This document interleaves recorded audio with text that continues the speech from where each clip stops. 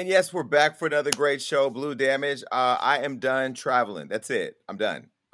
Lies. It's a lie. Lies. Stop trying to fool us. I'm going to New York on Friday, but I'm done going out of the country for at least until my birthday. And I'm going to tell you why. I almost got into a fight at JFK yesterday, flying back from Aruba. How did it start? Well, I don't even know how it started. I was on a phone call. And I had my 3 phones in my hand trying to get my luggage. And this is the problem.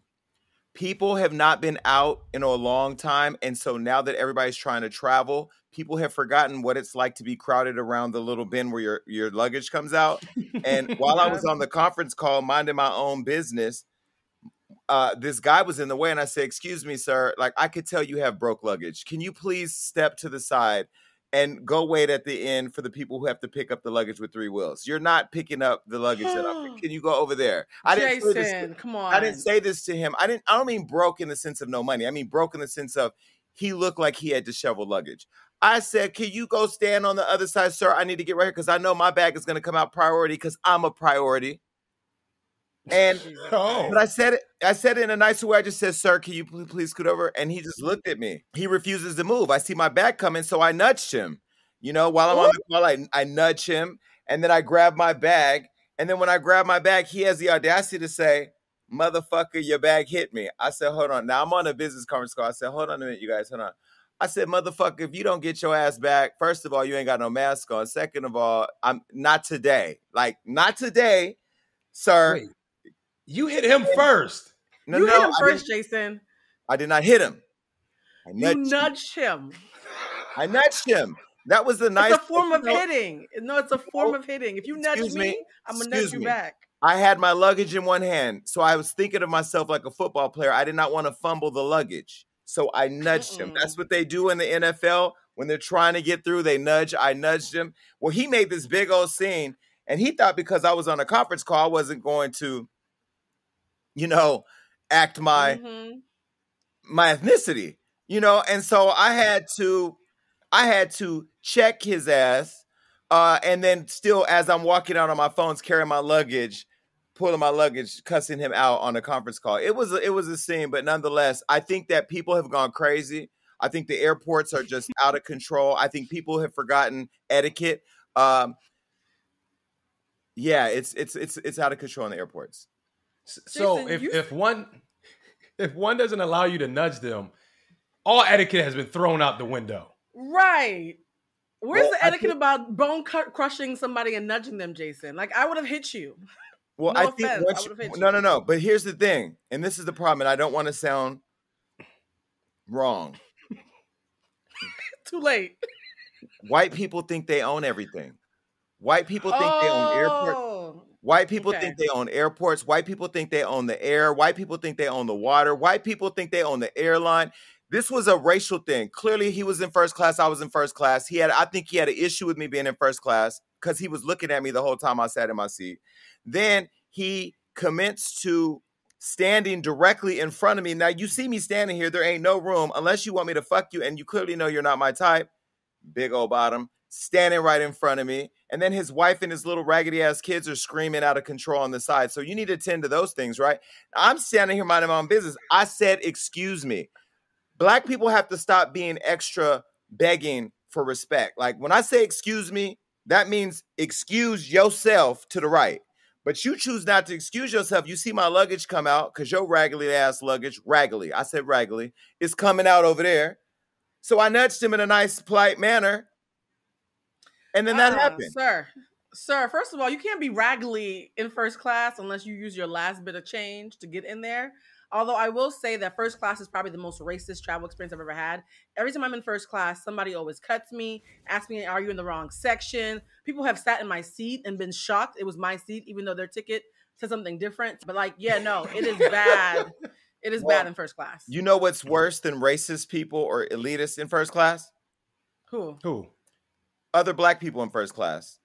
Because excuse me? Because they looking at you. Because they looking at you like, why you show up? I wanted to be the only one. Like, it's always a competition. Like, everybody trying to roll up and throw their watches. And the girl today, she made sure she sat her little Chanel bag on her purse. I'm like, girl, ain't nobody looking at your Chanel bag. I'm about to go to sleep because I needed to catch up on rest. So I went straight to sleep when I got on the plane today. But yeah, the airports are out of control. Nobody's wearing masks. By the way, everybody believes that the coronavirus is gone. Everybody. And I was at the club. And it ain't. I was at the club in Aruba this weekend, and I said to myself, you know what? This is it. This is a new strand out here, too. I'm not getting the vaccination. Delta. Like, I can't. And you know what? I thought, it's a new vaccine, a new strain. I'm sorry. I thought it was some bullshit, too. Everybody's catching it. Like, everybody I know is sick right now. So please do whatever you got to do. I don't know if it's sea moss, echinacea, whatever you got to do, vitamin C, do all that shit right now. All of the above. That's what you need to be on. You laughing, you laughing. You better listen to Damage because that's what people are missing. Damage, I'm glad you said that. People are forgetting. All you need to do is keep a strong immune system. Take your vitamins. Mm-hmm. Make sure your gut health is healthy. Take that sea moss. Get your body, work out.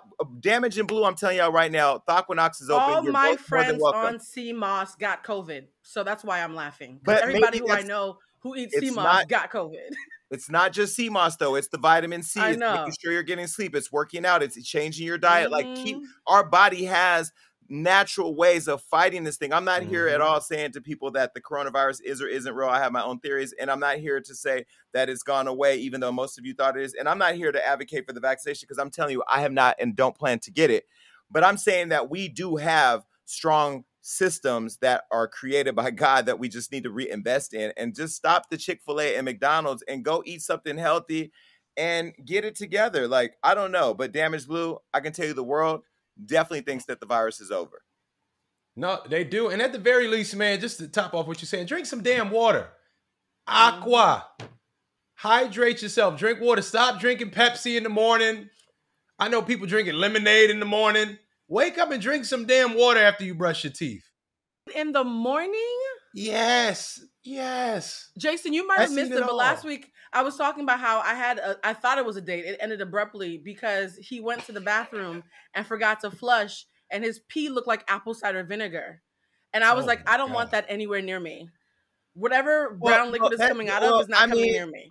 Blue. So he needs to drink some water. You know who you are. Drink some water, bro. Blue, just don't let him pee in your mouth. Other than that, his pee is just a reflection of his hydration level. Jason. No, I'm just saying. No, I've had somebody ask me to pee in their mouth. Clearly, I couldn't do it. But I'm just saying, like, I learned that urine, literally, the urine color is just an identification of urine, like your hydration level. Like the lighter it is, the more hydrated you are. Women have a pH balance, Jason. So we have to be careful about what comes near us. So it's not just my water's pH balance is 9.5. I don't know if this can help your pH balance, but I don't know. Just drink more water, people. And I thought about this too the other day, not to be gay or nothing. I haven't sucked dick in so long. No, I haven't performed oral sex in a long time. Since I got this new body, I've been more into fucking. But I have told myself recently, I have given a lot of me away. Like, I'm also on this new thing of not having sex with people I'm getting to know until I know that I want them. But I dated. Okay. No, not in my community. not in the community. That's true. But I am at a point now where I've gone to 2 countries with 2 people to see who I want to date. And I think I know, but then I don't know, because while I was out, people were still texting everybody. You're with this person. Are you with that person? Oh, they do this. I need a peace of mind. I'm at a point in my life where I just want peace of mind. Is that too much to ask? But do you not know what you want though? Because I feel like you should know who you want regardless of what's happening around you. Probably might be you, Jason. But do we ever know, Damage Blue? Do you ever know, like, Blue, you thought you wanted that motherfucker till you went to go use the bathroom, and then here come his dark ass piss in the toilet, and he fucked up your whole urinary tract, and you don't want to give him no babies. You know what I'm saying? Like, he almost. But I knew though. He almost, yeah. But Jason, I have a question for you. So I know you're not in a relationship right now, but one of these guys you're talking to, if you were to go out into a public place and you see them with somebody else getting cozy, it would bother dancing me. On them, rubbing on you, Well, I've been on all that. That's just being territorial. Doesn't mean you like them. That's just being territorial. But my question is, would you stop talking to them? No, because I don't believe you own anybody ever. But I definitely don't believe a person owes you anything in terms of commitment until you have locked it down. So no, I'm not that bad. I do think it would probably motivate me to want them more if I saw that somebody else wanted them, because the two people that I have been talking to are desired by a lot of people. But I also don't feel like being in competition. So it's just one of these things where, like, one day I wake up and I'm like, yeah, I want to be in a relationship. The next day I wake up and I'm like, it's a headache. It's just a headache.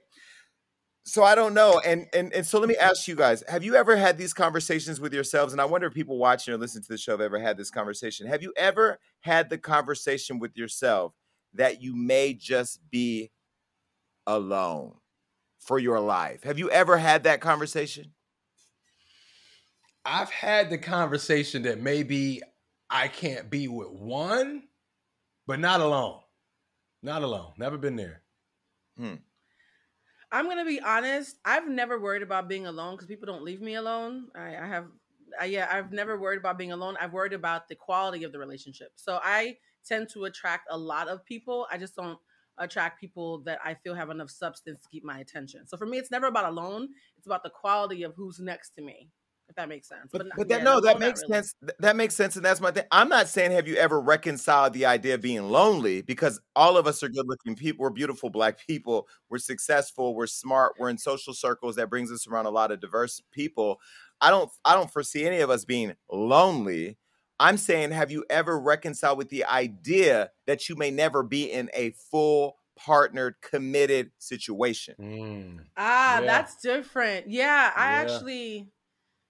I've had that conversation with myself a lot recently, because I actually went to dinner with a group of friends last week, and I was like, oh, I'm going to go out. There's going to be cute boys there. Let's see who I meet. And just my luck, I sit next to a gay couple who, after 30 minutes of eating with me, asked me to have their baby.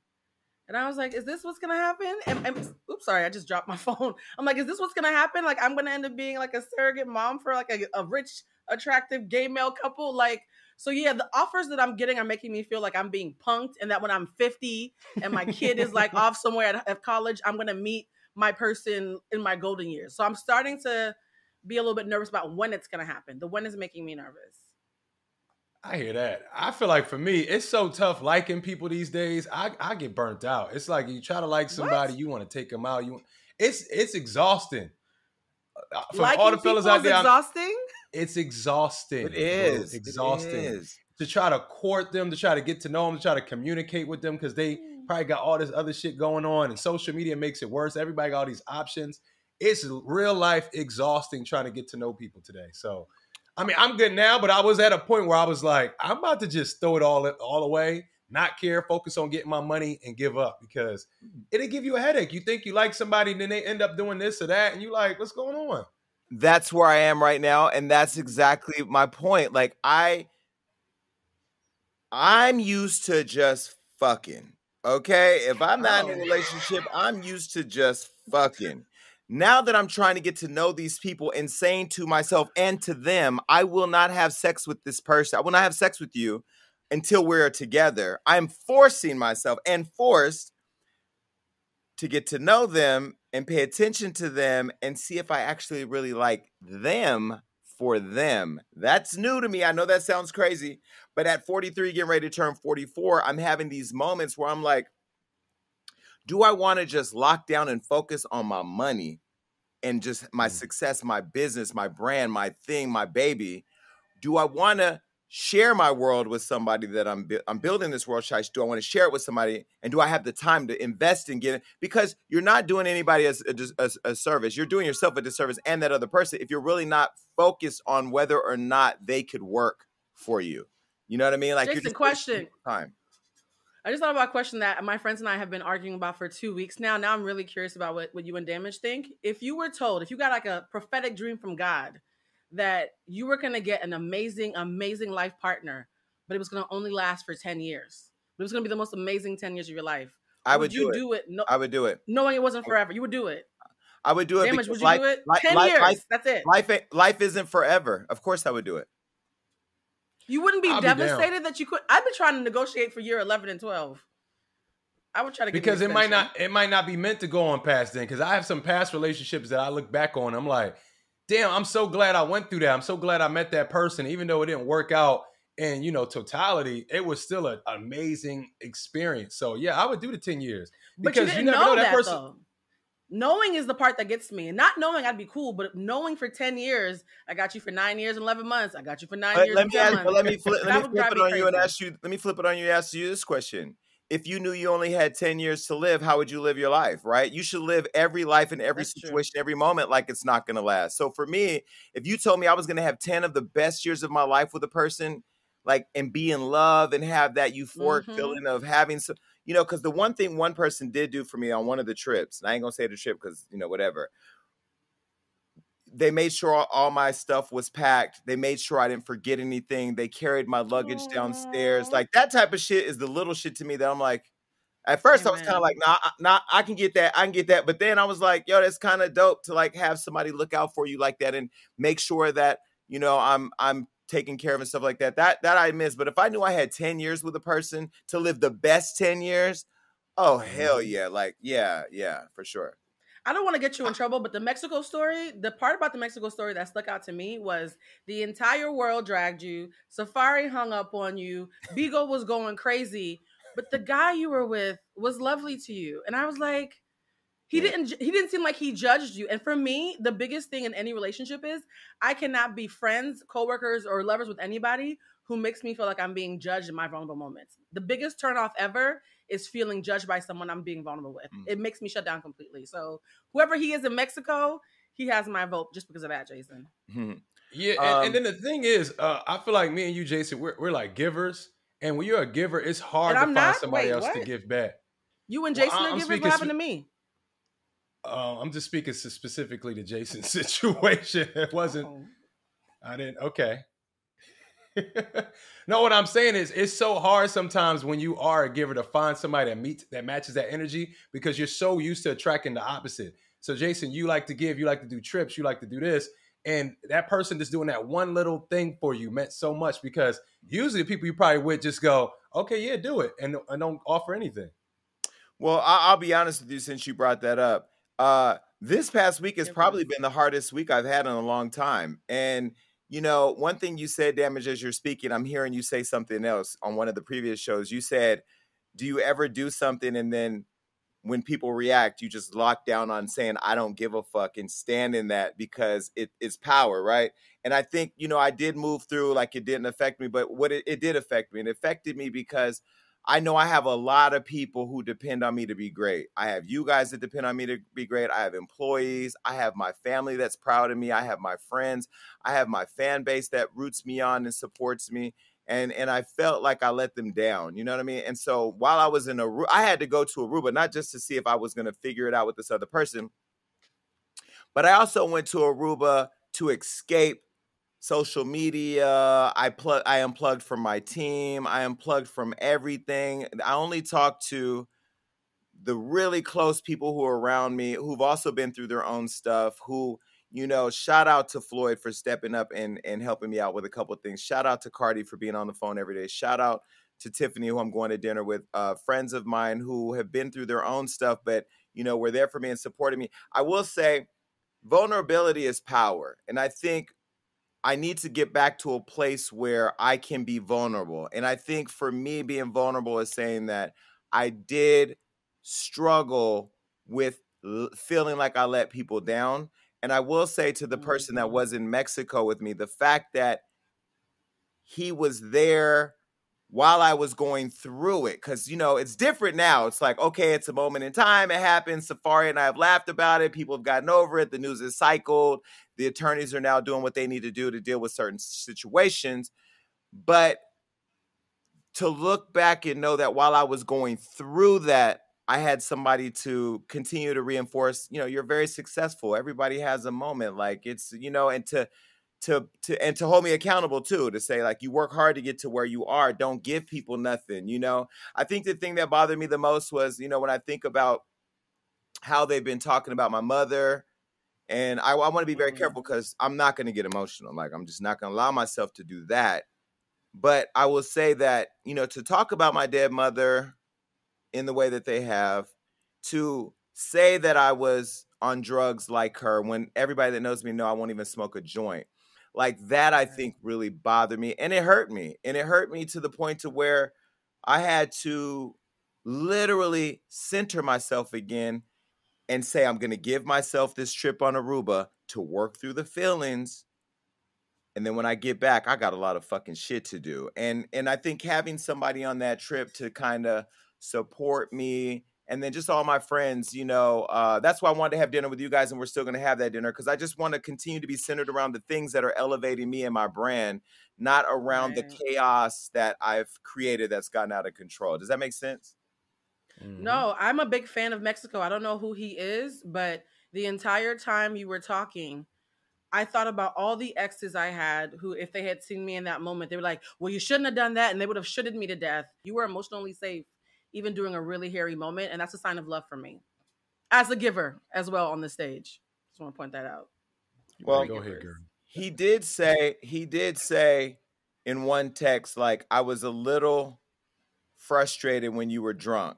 And I said to him, that moment and experience was not about you. It was about me. And I have to stand in working through what I put myself through and not deal with how it affected you initially. Like, I'll get to that. But the first thing that I have to acknowledge, you know, I've been very open in my book about using alcohol as a way of blocking trauma. The death of my brother, the being shot, the losing my mom, the adopting my brother, the failed relationships, the weight gain, the weight that I lost this year. I lost in the last, it's actually 1 year today, 120 pounds of pain.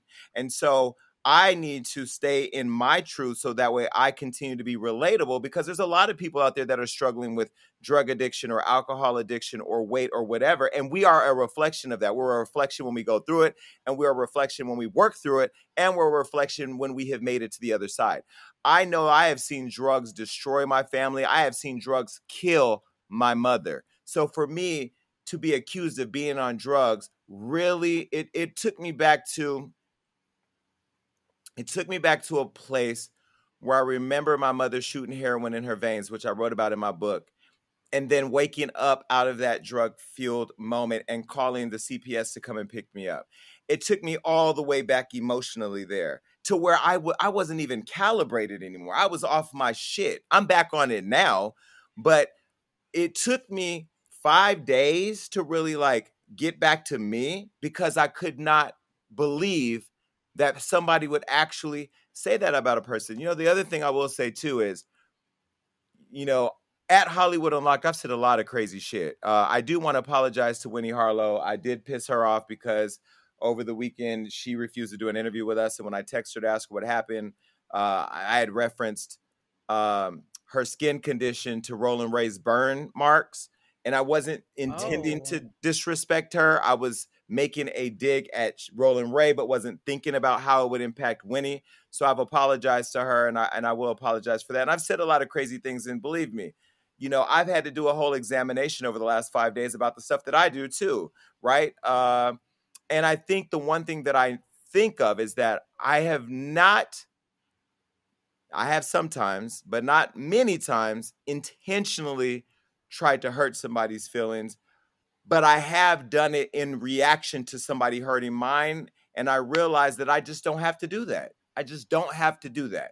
And that is something that I know that I plan to go to therapy to learn more tools in how to manage, because I know that I look at me as just Jason, but based on how the world reacted to my videos, I now see how people see me, and I need to elevate to a place where I can appreciate and hold tight to that responsibility. You know what I mean? So this has been a very interesting week. But to the person in Mexico, yeah, I will say, you know, I do appreciate you holding me down, not trying to get a video or a moment, you know, making sure I was cool and asking me if I wanted to bring that hat back to the United States and understanding why I wanted to leave it in fucking Mexico. But yeah, it's just a memory in time. I want to work through it. I love this. We're growing right in front of the audience. I think so many times people put all of three of us in these little boxes, and I can't tell you how many times. And I hate when this happens. People hit me up. They're like, Blue, why aren't you checking Jason? Number one, it's problematic to put me in charge of another adult. Jason's a grown man. Damage is a grown man. I'm a grown woman, right? So none of us like is a keeper for the other one. But I will say that behind the scenes, I have seen your evolution. I've seen your growth. I've seen you learning to take accountability. And that's the thing that I know people who've been in this industry for a long time who can never just take an L and say, hey, you know what? Let me step back and learn from this. We've seen so many careers lost because somebody's ego wouldn't let them just take the L and say, I've learned from this. So I love that you had that moment, because a lot of folks who watch you and who idolize you and who are taking notes are going to be surprised, and you're giving them permission to like admit that they have some growing to do too. So I love that. I love Well, that. I had a moment where I had to consciously say, how are you going to deal with this? Are you going to attack? Because that was my initial thing, attack. And then it was like, nah, nigga, you got to take responsibility first. You have to take responsibility because you put that video out for it to even be a thing. So what do you need to do for you? Why are people showing up to support you? And I think why people show up to support me, and what the feedback I get from both me partnering with you guys on this show, is that they show up and see what feels like a conversation with friends over real life shit. There are people out there really struggling. And it hurts me to think that there's a kid who has a mother that's struggling from addiction, or a father who's struggling from addiction, who's ridiculed or shamed because of their mother being, or their father not being at their fullest potential because of a drug that restricted them. I had shame in my life for years because of my mother's addiction, and I had pain caused by her giving me up. When my mother called, the reason why I don't have an audiobook is because when I drove to the studio to do it, and I said to myself, before I get out the car, let me read the first chapter to see if I'm ready. And the first chapter was when my mother was caught having sex with somebody as a prostitute to fuel her, to pay for her addiction. And she called the people to come and get me, and the people came to get me. And when she wanted to turn them over, that experience was too hard to relive. But part of my process this week was, now you're going to go and do that audiobook, and you're going to face it and deal with it and give it as a gift to people. And I plan to do that this month sometime, to have it available for my birthday for my fans. But when I think about what's going to push us all to greatness, is when we stop running from the things that embarrass us or shame us and run to it, to be the example that you can face it head on and you can still continue to win. I want to say thank you to Fox Soul for calling me and encouraging me and saying that you're standing with me and believing in me. Shout out to iHeart. Shout out to all my partners who made sure that I knew where they stood on the issues that they saw on social media. And it means a lot again to me that out of this chaos, more opportunities came, but not because they were proud of my behavior, but because they still believe in me and want to show me that they believe in me. And so I want to thank them, and to Damage and Blue too, for like, making it lighthearted when I came back. Cause I put on a show that it was just another moment, but it really wasn't. It was something that really affected me deeply. I'll say one more thing. I talked about this, and I think we're talking about it today. Tila Tequila. I talked about this on the show last night. I also want to give space to the conversation about how to utilize my platforms to support Black women more. I know that another thing I think I've done is when people have said, you're transphobic, or you don't like Black women, or you don't support Black women, I just be like, fuck you. Instead of hearing it, understanding where that's coming from, and then finding ways to approach it. So I've also put that on the table. I know we're going to talk about that today, but I've been doing a really thoughtful examination just about, where my life is going. And I needed, as much as I didn't like it, I needed Mexico to happen for me to shake up this stability I thought I had, and to recalibrate and to refocus and be recentered and recognize what the priorities for me in Hollywood Unlocked and this audience that I built is. And so, yeah, these trips have been less about the glamour I've been putting on social media. That's just for show and tell. But behind the scenes, lots of conversation, lots of work. Shout out to Sham. Shout out to my friend Brandon, who also went with me and spent a lot of time just, your friends, they show up for you, making sure, going and getting coffee for me in the morning, ordering lunch for me to make sure I'm good. Like they took care of me and they held me down. So shout out to all of them as well. So that's it. Oh, yeah. Get that out. One of the things that I like about being on this show, particularly, I've had a week where I've been reconsidering some things. Jason, we'll talk more about that offline. I've been reconsidering who I give access to me. And I realized that with all the noise on the show and all the fun and the goofiness, this is probably the least stressful job I have. So I don't know what that says about my other jobs. No, but I'll tell you, I both of you, I've made a lot of mistakes on this show. I've held on to people that should have been held on to, for what people were going to say, what people would think. You know what? I love the conversations that we have. I love the perspectives that we have. I don't even look at the numbers as much as I did anymore, even though the numbers are still there.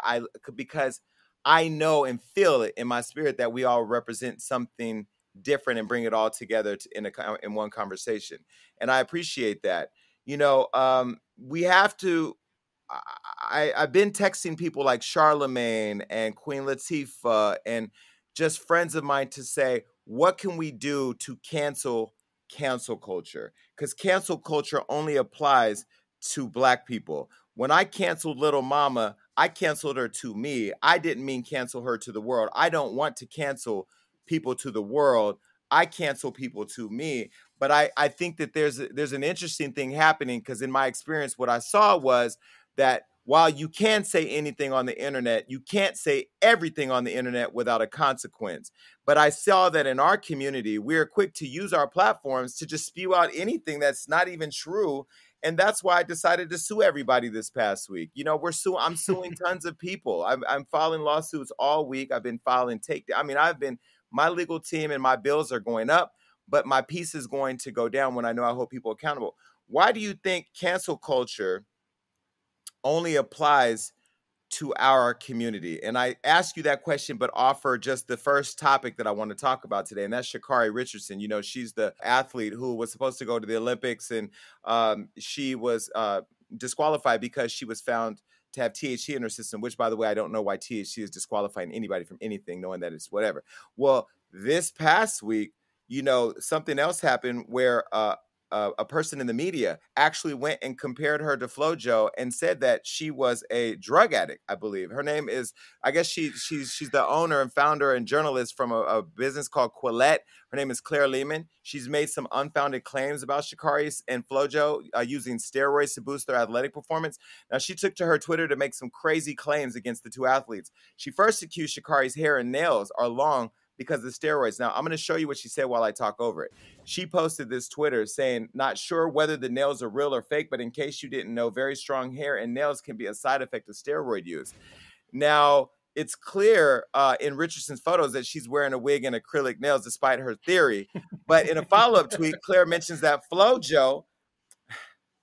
she mentioned FloJo and makes the claim that the track star died from in her sleep because of the drugs. And this was the photo of that tweet. For those watching, she said FloJo, obvious drug user, had the nails. She died in her sleep at the age 38 because that's what a lifetime of drug use does to the body and why it's supposed to be banned from elite sports. Now, Blue Damage, as somebody who just said how it affected me that somebody said I was on drugs, let's take it back here. FloJo, a dead icon, Black icon. This girl, Sha'Carri, who we're all standing with, who I think was robbed of her ability to go to the Olympics. Are we making it too easy for cancel culture to be cancerous to the Black community? Damage? Are we making it too easy? I think so, because I feel like Black people, we are we lead the culture, especially when it comes to media. So when you think about cancel culture, we are the ones to cancel because we are the ones that's usually in the forefront of the media, hence Hollywood Unlocked, hence other platforms that I don't need to name because we all know about them. So in a way, we do fuel that fire because I feel like it's something within our personalities in our community. We love the banter. We love the shit talk. We love this chaos of things to go on, but it seems like we're the only ones that go all the way through when it comes to cancel culture of our own. There's a lot of people that need to be canceled outside of our culture, and no one stood up, no one fought for that. But when it comes to us, somebody you see across the street, somebody that looks like you, we're easy to write that off. And I just feel like that's from generations of coming from slavery, things that happened during the civil rights movement, powers that be that forced us to go against each other as a community. So yeah, we got a lot of work to do. Do we make it easy? I would say in a way we do. In a way. I think we cancel each other by design. I think Damage hinted at it. It's not us. It's white supremacy. We would have to have more power for it to be us. We have been told that there's only a certain amount of spaces for people of color? How many times have you gone to, like you said earlier, first class, right? You're in first class and the Black person knows it's probably only going to be me, one of me in here, and they see Jason, they're like, damn, it's two of us. We have literally been brainwashed to think that there's only a few spots at the top or even the middle for Black people, for people of color. And so because we've been brainwashed from white supremacy, by the way, we didn't brainwash ourselves about there being a lack. Whenever we see somebody else embarrassing us, oh, you're making us look bad, we want to throw them away because we're ashamed. And that's all a facet of white supremacy. So yes, we are quicker to throw each other away, but that is by design. That is not something that we like pathologically have it within us. It's something that's been spoon-fed to us for generations. How many times have you seen a Black person and said, damn, they look ghetto, they're making me look bad?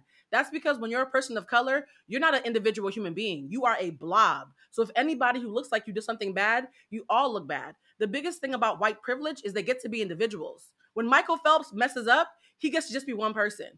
When Sha'Carri messes up, it's the whole Black community who gets blamed along with her, or who has to band together with her because we are a blob. So yes, we have been robbed of our individuality. So of course we're going to be more likely to throw people away because we're being judged as a whole. But this is where we got to be accountable. This is where we got to be accountable. I saw more people on Twitter, not just Black Twitter, but Twitter, Instagram, and Facebook, and everybody canceling Monique for this bonnet bullshit than they have been canceling and dragging the hell out of this white woman. Now, I don't want us to be distracted by Monique because I think that's some bullshit too. But I also think that plays into people being able to attack us and it be okay and permissible, right? I feel like when you look at what's happening, this woman literally said, without any evidence, that Sha'Carri is on a drug because of her steroids, because of her nails and her hair, when she doesn't even understand the type of hair that she had on her head or the nails. And then to bring Flojo to dig her out the grave, right? And us not be fired up about it. I'm so annoyed at the fact that we are quick to cancel. There is more people dragging me for a rumor about Mexico than they're dragging this white woman who's attacking somebody that was going to go to the International Olympics, the highest level of sports, and represent our country with grace. I think that cancel culture is cancerous. I think it's a cancer in our culture. I think it's a cancer caused by white people because at the end of the day, white people sit in all these boardrooms that fuel all this money into places of businesses that do not allow us a seat at the table, that do not allow us to have a fair and equal voice in decisions that affect our culture. They rob, use, and steal, borrow, and buy our culture from us at any given moment, and we make it permissible. And I think the thing that drives me the most mad is then you have people like Puffy, who goes on social media and says, I want to shame all the white companies that aren't spending money with Black media outlets when I text you directly, Puffy, and you told me you were going to have your people reach out to me and you didn't. Stop using all of us as a part of your biggest pun. Diddy got $200 million at Revolt TV. He didn't spend $1 million trying to bring all the other outlets into the fold or whatever. He created a Revolt conference and all those things to benefit him. And I still don't see the impact that they're having. Again, I'm not attacking Diddy. I'm only saying my opinion and what I see. I just have to say that I'm embarrassed. I'm embarrassed that Black Twitter has not traced every evidence of anything connected to this woman to make sure that she's canceled. Yet we have gone out of our way to hand deliver cancellations of our own people to these white people. It's just beyond sickening. And I pray that a conversation happens soon of people who have high intellect and high influence to sit around a table to talk about the effects that cancel culture has on the Black community, on the Black dollar, on the Black family, and more importantly, on the Black media that continues to tell our stories. Like this is beyond outrageous to me. And guess what? People are going to watch this and they're going to click right over to wherever somebody Black is being canceled because we don't matter. We don't even matter to us. I really hope that the conversation about canceling cancel culture, there's an old saying, don't throw out the baby with the bathwater. Like when you're throwing out a tub full of dirty water, make sure you take the baby out first.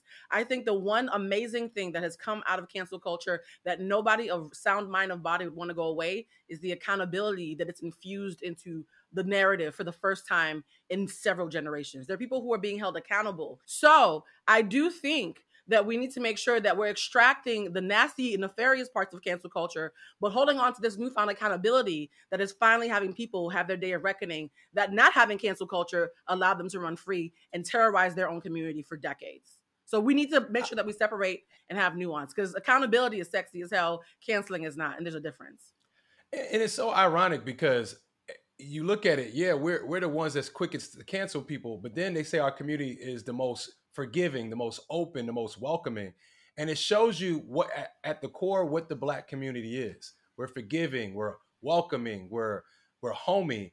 So whatever this cancel culture thing is, it can't be natural to who we are as a people. Because when you really look at the core of who we are, it's all about nurturing, loving, and accepting. So I do think we need to get back to what we were as a core, and we need to rebuild our home, because we're not able to handle our problems internally because we don't have that home anymore.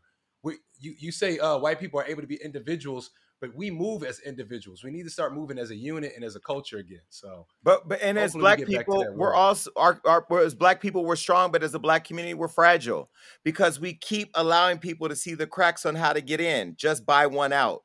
Just invest in one. Just get this one to bring them all. They don't look at the fact that if you come with one, you come for all. If you come to one, you come to all. Where does that sense of pride? You know, the other thing with Black media, I used to try to bring all the creators and all the owners of all our platforms together to get on one page, and they all got their issues with each other. And you know what I woke up one day and said a couple weeks ago? I'm done. I'm going to advocate for the Black voice in media and welcome anybody to the table, but I'm not going to spend my career trying to force people to get on the same page. I'll continue to say this. Your children who you say you love, you do not love them if they are Black, and you're going to let them inherit a world that does not allow them to have equal opportunity or equal voices, or can just label them drug addicts. And if you support people who do that, media outlets like this woman or the one that I'm getting ready to sue to do that, you're a part of the problem. You cannot like me. You cannot like my opinions. You cannot even like what I've built.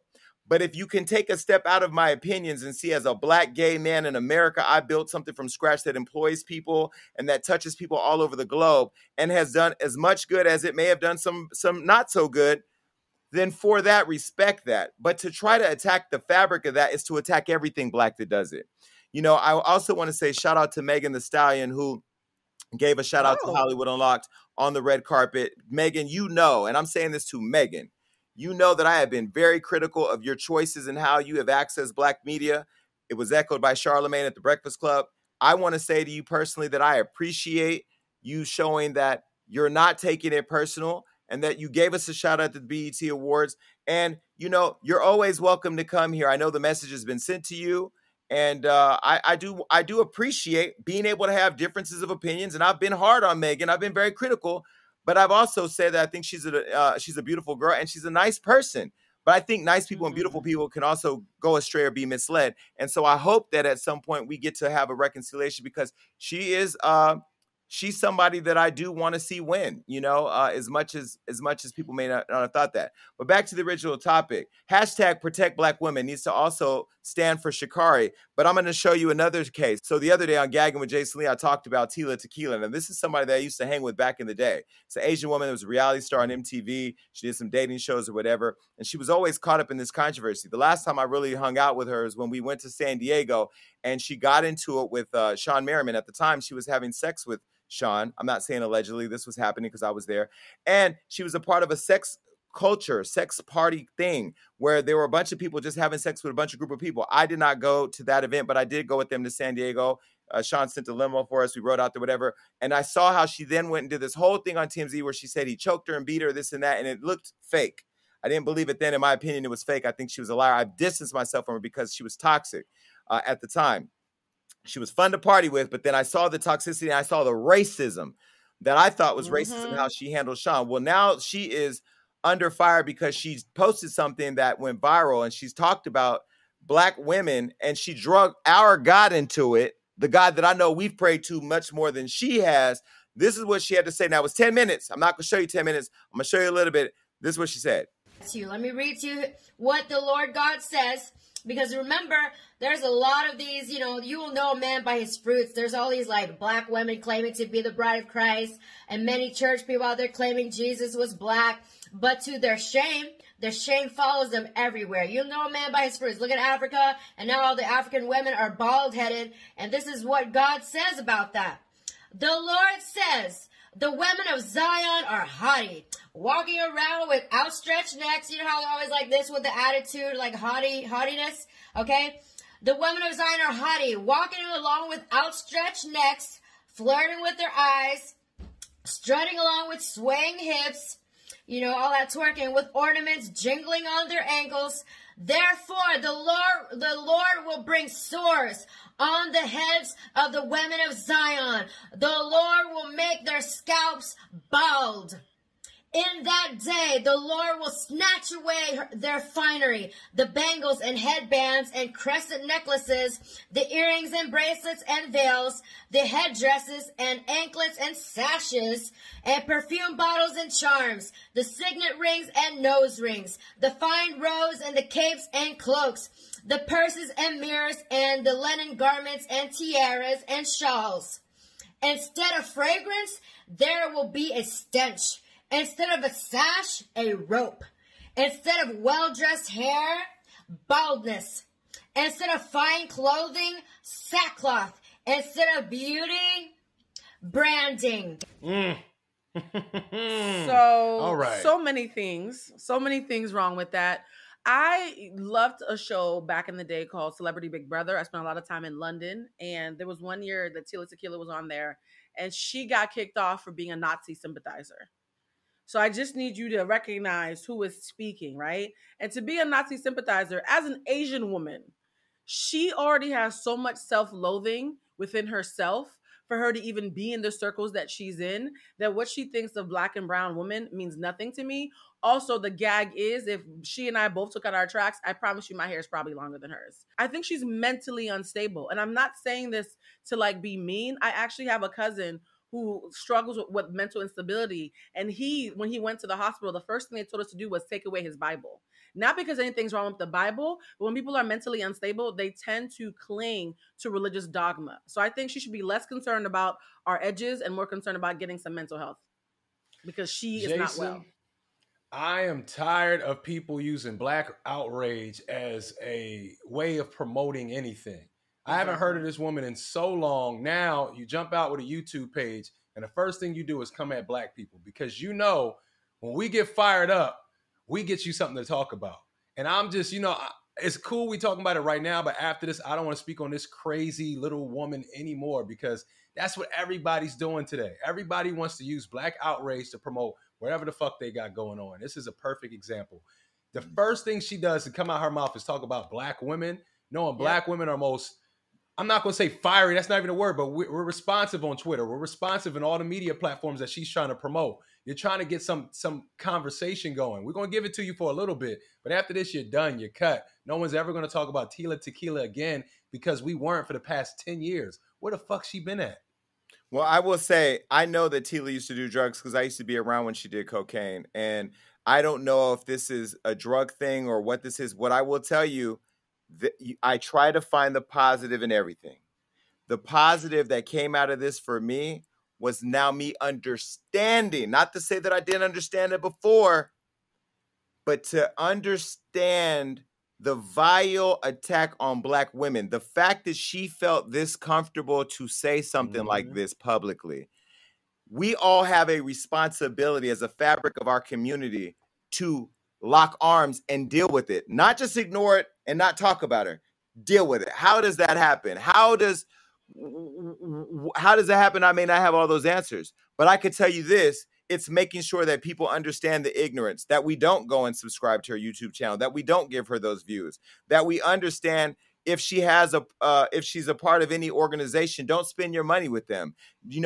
Write letters, make phone calls, make sure people aren't attending or buying into this Tila Tequila effect. I don't know if she was on tequila. I don't know what was happening during this rant, but what I do know for sure is I see it. I wish our fight in protecting Black women was more than a hashtag. I feel like it's a moment in time for people who just want to have something to post on their social media, when there has to be organizations built, people invested in, who can lead real conversations and actions or legislation around ignorance like this? I don't know. I don't have all the answers, Blue Damage. I could say that when I saw the video, because I did watch the full 10 minutes, and I didn't watch it on the YouTube channel. I had somebody rip it from another page that was on there and send it to me because I didn't want to give her the view, but I did watch it, and I was just taken aback. But then I think about it. I take a step out of that and I look at the story we did a minute ago about Sha'Carri,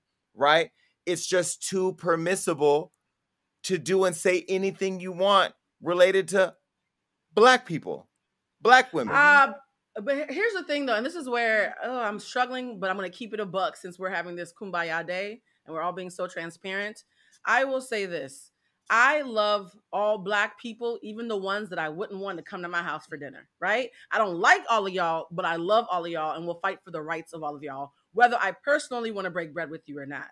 As a result, I have a hard time sometimes bonding with women, Black women, because when they start saying N-words ain't talking about men, I'll step in and be like, hey, I'm actually not cool with you talking about all men like this, because I have so many men in my life who are amazing, who don't fit that description. You can't talk about white people talking about us when you're destroying the men in our community. And we all know, and I've said this before at dinner parties, I'll say it on TV, I think because Black women are so aggrieved and are so much pain, the same way if you had a misbehaving child that you feel bad about the fact that they were abused, you wouldn't want to discipline them. I think a lot of Black women are not held accountable. So I try to hold my sisters accountable. Conversely speaking, I think a lot of Black men sit by quietly while Black women are being disrespected. And when our own men don't speak up on our behalf, it makes it much easier for the rest of the world because of a thing called patriarchy and misogyny. And so for me, I would just love if Protect Black Women wasn't just when we're doing a show like this, or wasn't just when we're out in public, but when your boys are talking crazy about Black women, be like I am with my sisters and check your boys. We have to do this within the community because I'm so tired. I'm so tired of having bitter Black men talking about Black women behind the scenes and then saying protect Black women in front of the camera. And I'm tired of bitter Black women talking about Black men behind the scenes, but then marching for George Floyd. We have to call bullshit on ourselves. It starts at home. Let me call bullshit on myself, because I have criticized Black women who are Black celebrities, but that's why I talk about Black people, right? So I'm always going to keep it 1,000. However, I think that I need to really be mindful of my approach when I do talk about the issue. So that way it's coming from a place of, while speaking facts and being blunt, not being intentionally destructive or mean-spirited.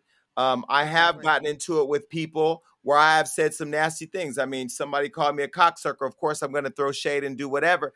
But I think that there's an approach to do it where I can still stay mindful of my responsibility and obligation to my community and still throw the shade that I need to throw the shade and hold people accountable. So I can say, to your point, Blue, that I have to be one of those people that you talk about. I have to walk the talk. I have to be mindful. You know, I just a week ago ripped apart somebody on my other show, but I did that with the intention of setting them up so they can go and violate a bunch of laws, and they were dumb enough to play into it. And so even that show, I'm like kind of cringed at watching it because I knew what I was doing in my mind.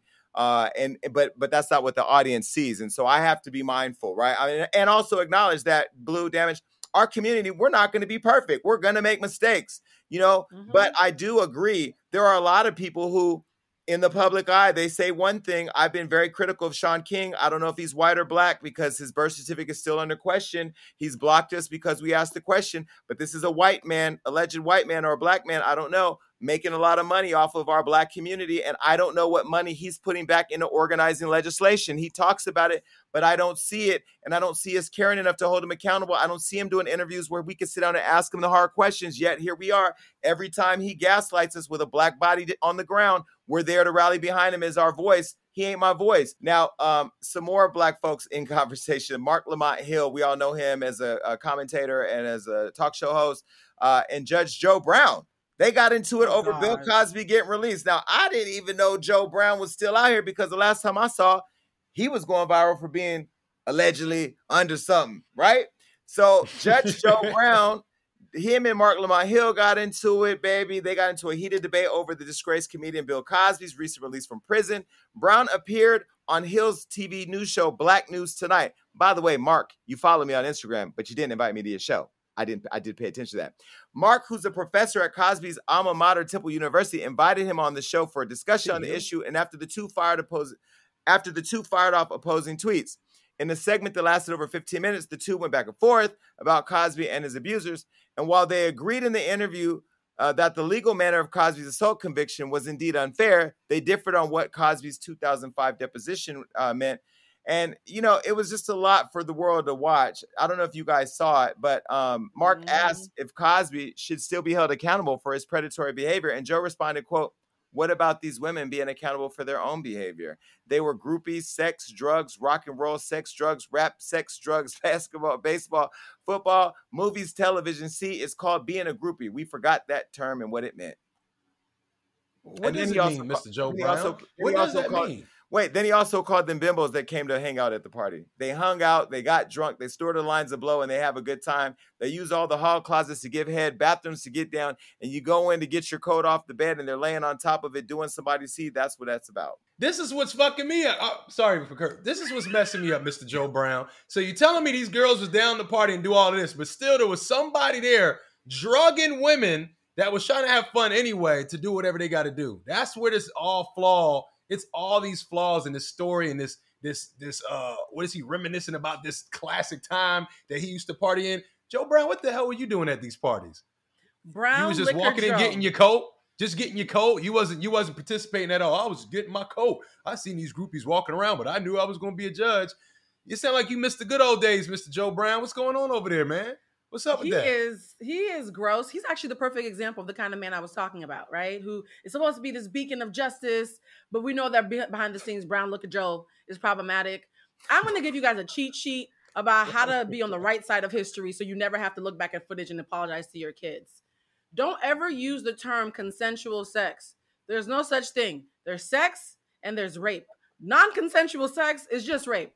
It's not sex anymore, right? And when you look at it from that lens of there's sex and rape and there's no in between, right? You cannot compare somebody using their sexual free agency. I could fuck 20 dudes if I want. I still don't deserve to be raped. They're not the same thing. They're not interchangeable. So you bring up someone's sexual proclivities as an excuse for them being sexually assaulted and raped is disgusting. And the sad part is women aren't the only ones who are being raped and molested. So there are men who you think are going to agree with you who have been molested and who are watching this and they're like, see, this is why I don't open up. If you're going to talk about women like this, what's going to happen when I open up? So I think he has missed the ball completely. He is not a mental giant. The fact that Marc Lamont Hill even dared to breathe the same air as him. I've worked with Marc Lamont Hill. He is brilliant. And let me say this, because this week, on top of all of this, Jesus. Bill Cosby is planning a comedy tour and amongst other things. And I know that the people are going to be torn over that. I'm not going to go and watch it because if he makes one joke about sexual assault or a pudding pop, I'm not going to know what to do with myself. But I will say that I didn't agree with everybody trying to cancel Phylicia Rashad this last week. Again, I'm going to say that she stood with Bill. They have a personal relationship. She knows him and believes one thing about him. I may not have agreed with her, and I'm sure Blue and Damage, you probably didn't agree with her either. But Phylicia Rashad is and will always be a Black icon. I'm not going to ever forget the days and years I sat in front of the TV and watched her and watched what she represented. And even though my mother wasn't a Black woman, to see a strong woman in the house, a strong mother, and on top of that, grow up and by my grandmother understand the importance of having a strong Black woman as an example like her, I just feel like it's not fair to cancel her. I think she should be held accountable. I think that she shouldn't represent Howard University if they don't believe in the same beliefs that she has, and that should be taken from her. But that's where we should hold each other accountable, not cancel. I saw everybody online talking about cancel Phylicia Rashad. You gonna cancel Claire Huxtable? Are you crazy? Nah, not with me. I'm not. Claire Huxtable was the prototype. Like, she's the reason why I talk like this. I grew up watching her cussing out Elvin, and this is why I'm on the show right now. So I would be a complete hypocrite to cancel the blueprint, but I can be disappointed. I can't hope that she'll see the think pieces that are being written to her from a place of love and grace, trying to explain things to her. I think we sometimes forget there's a different generation that didn't know any better, and they're learning super late in life. And we have to have some grace for having teachable moments without throwing away our elders. We need our elders. No community makes it without their elders. Yeah. Yeah, and I think we have to be able to have conversations like these. I think Mark Lamont Hill, who you said, I think, interviewing Judge Joe Brown was just crazy anyway, but he's so brilliant and so smart enough to be able to highlight the ignorance that exists in our community. And I think so in a way that allows for these type of conversations. I'm just really excited at the fact that we're having these responsible conversations. I don't know about you guys, but I am just exhausted with how much stuff is going on in the world right now. Like, we just opened up, and it is, I mean, Meek Mill and Travis Scott fighting at the party with the white folks, Judge Joe Brown talking about the bimbos on Mark Lamont. I mean, like, Claire Huxtable getting canceled. I know Mercury retrograde is happening, but I'm in the house. Like, when I tell you I'm not traveling and I'm locked down with guns and alarm systems and sirens and the police on my phone, I am staying away from the world. It is a crazy place right now. But the one thing that I will say that isn't crazy is our audience who keeps showing up for us. We appreciate you. And just from the deepest place in my heart, I thank you for giving us the opportunity to have these type of conversations. And please keep in mind that we, all of the people we talk about, us, all you, we're all going to fall short. But there's nobody counting on us to fall short more than the other people. I'm gonna leave y'all with that. You define who other is. I know who they is. Bye. Bye. All right, look, that was a great show. And make sure you keep coming back because we got all types of amazing interviews and topics that are going to make you go crazy. That's right. That means like, subscribe, do everything you need to do to make sure you stay up to date with what we got going on. And ladies, stay tuned in because I have your back.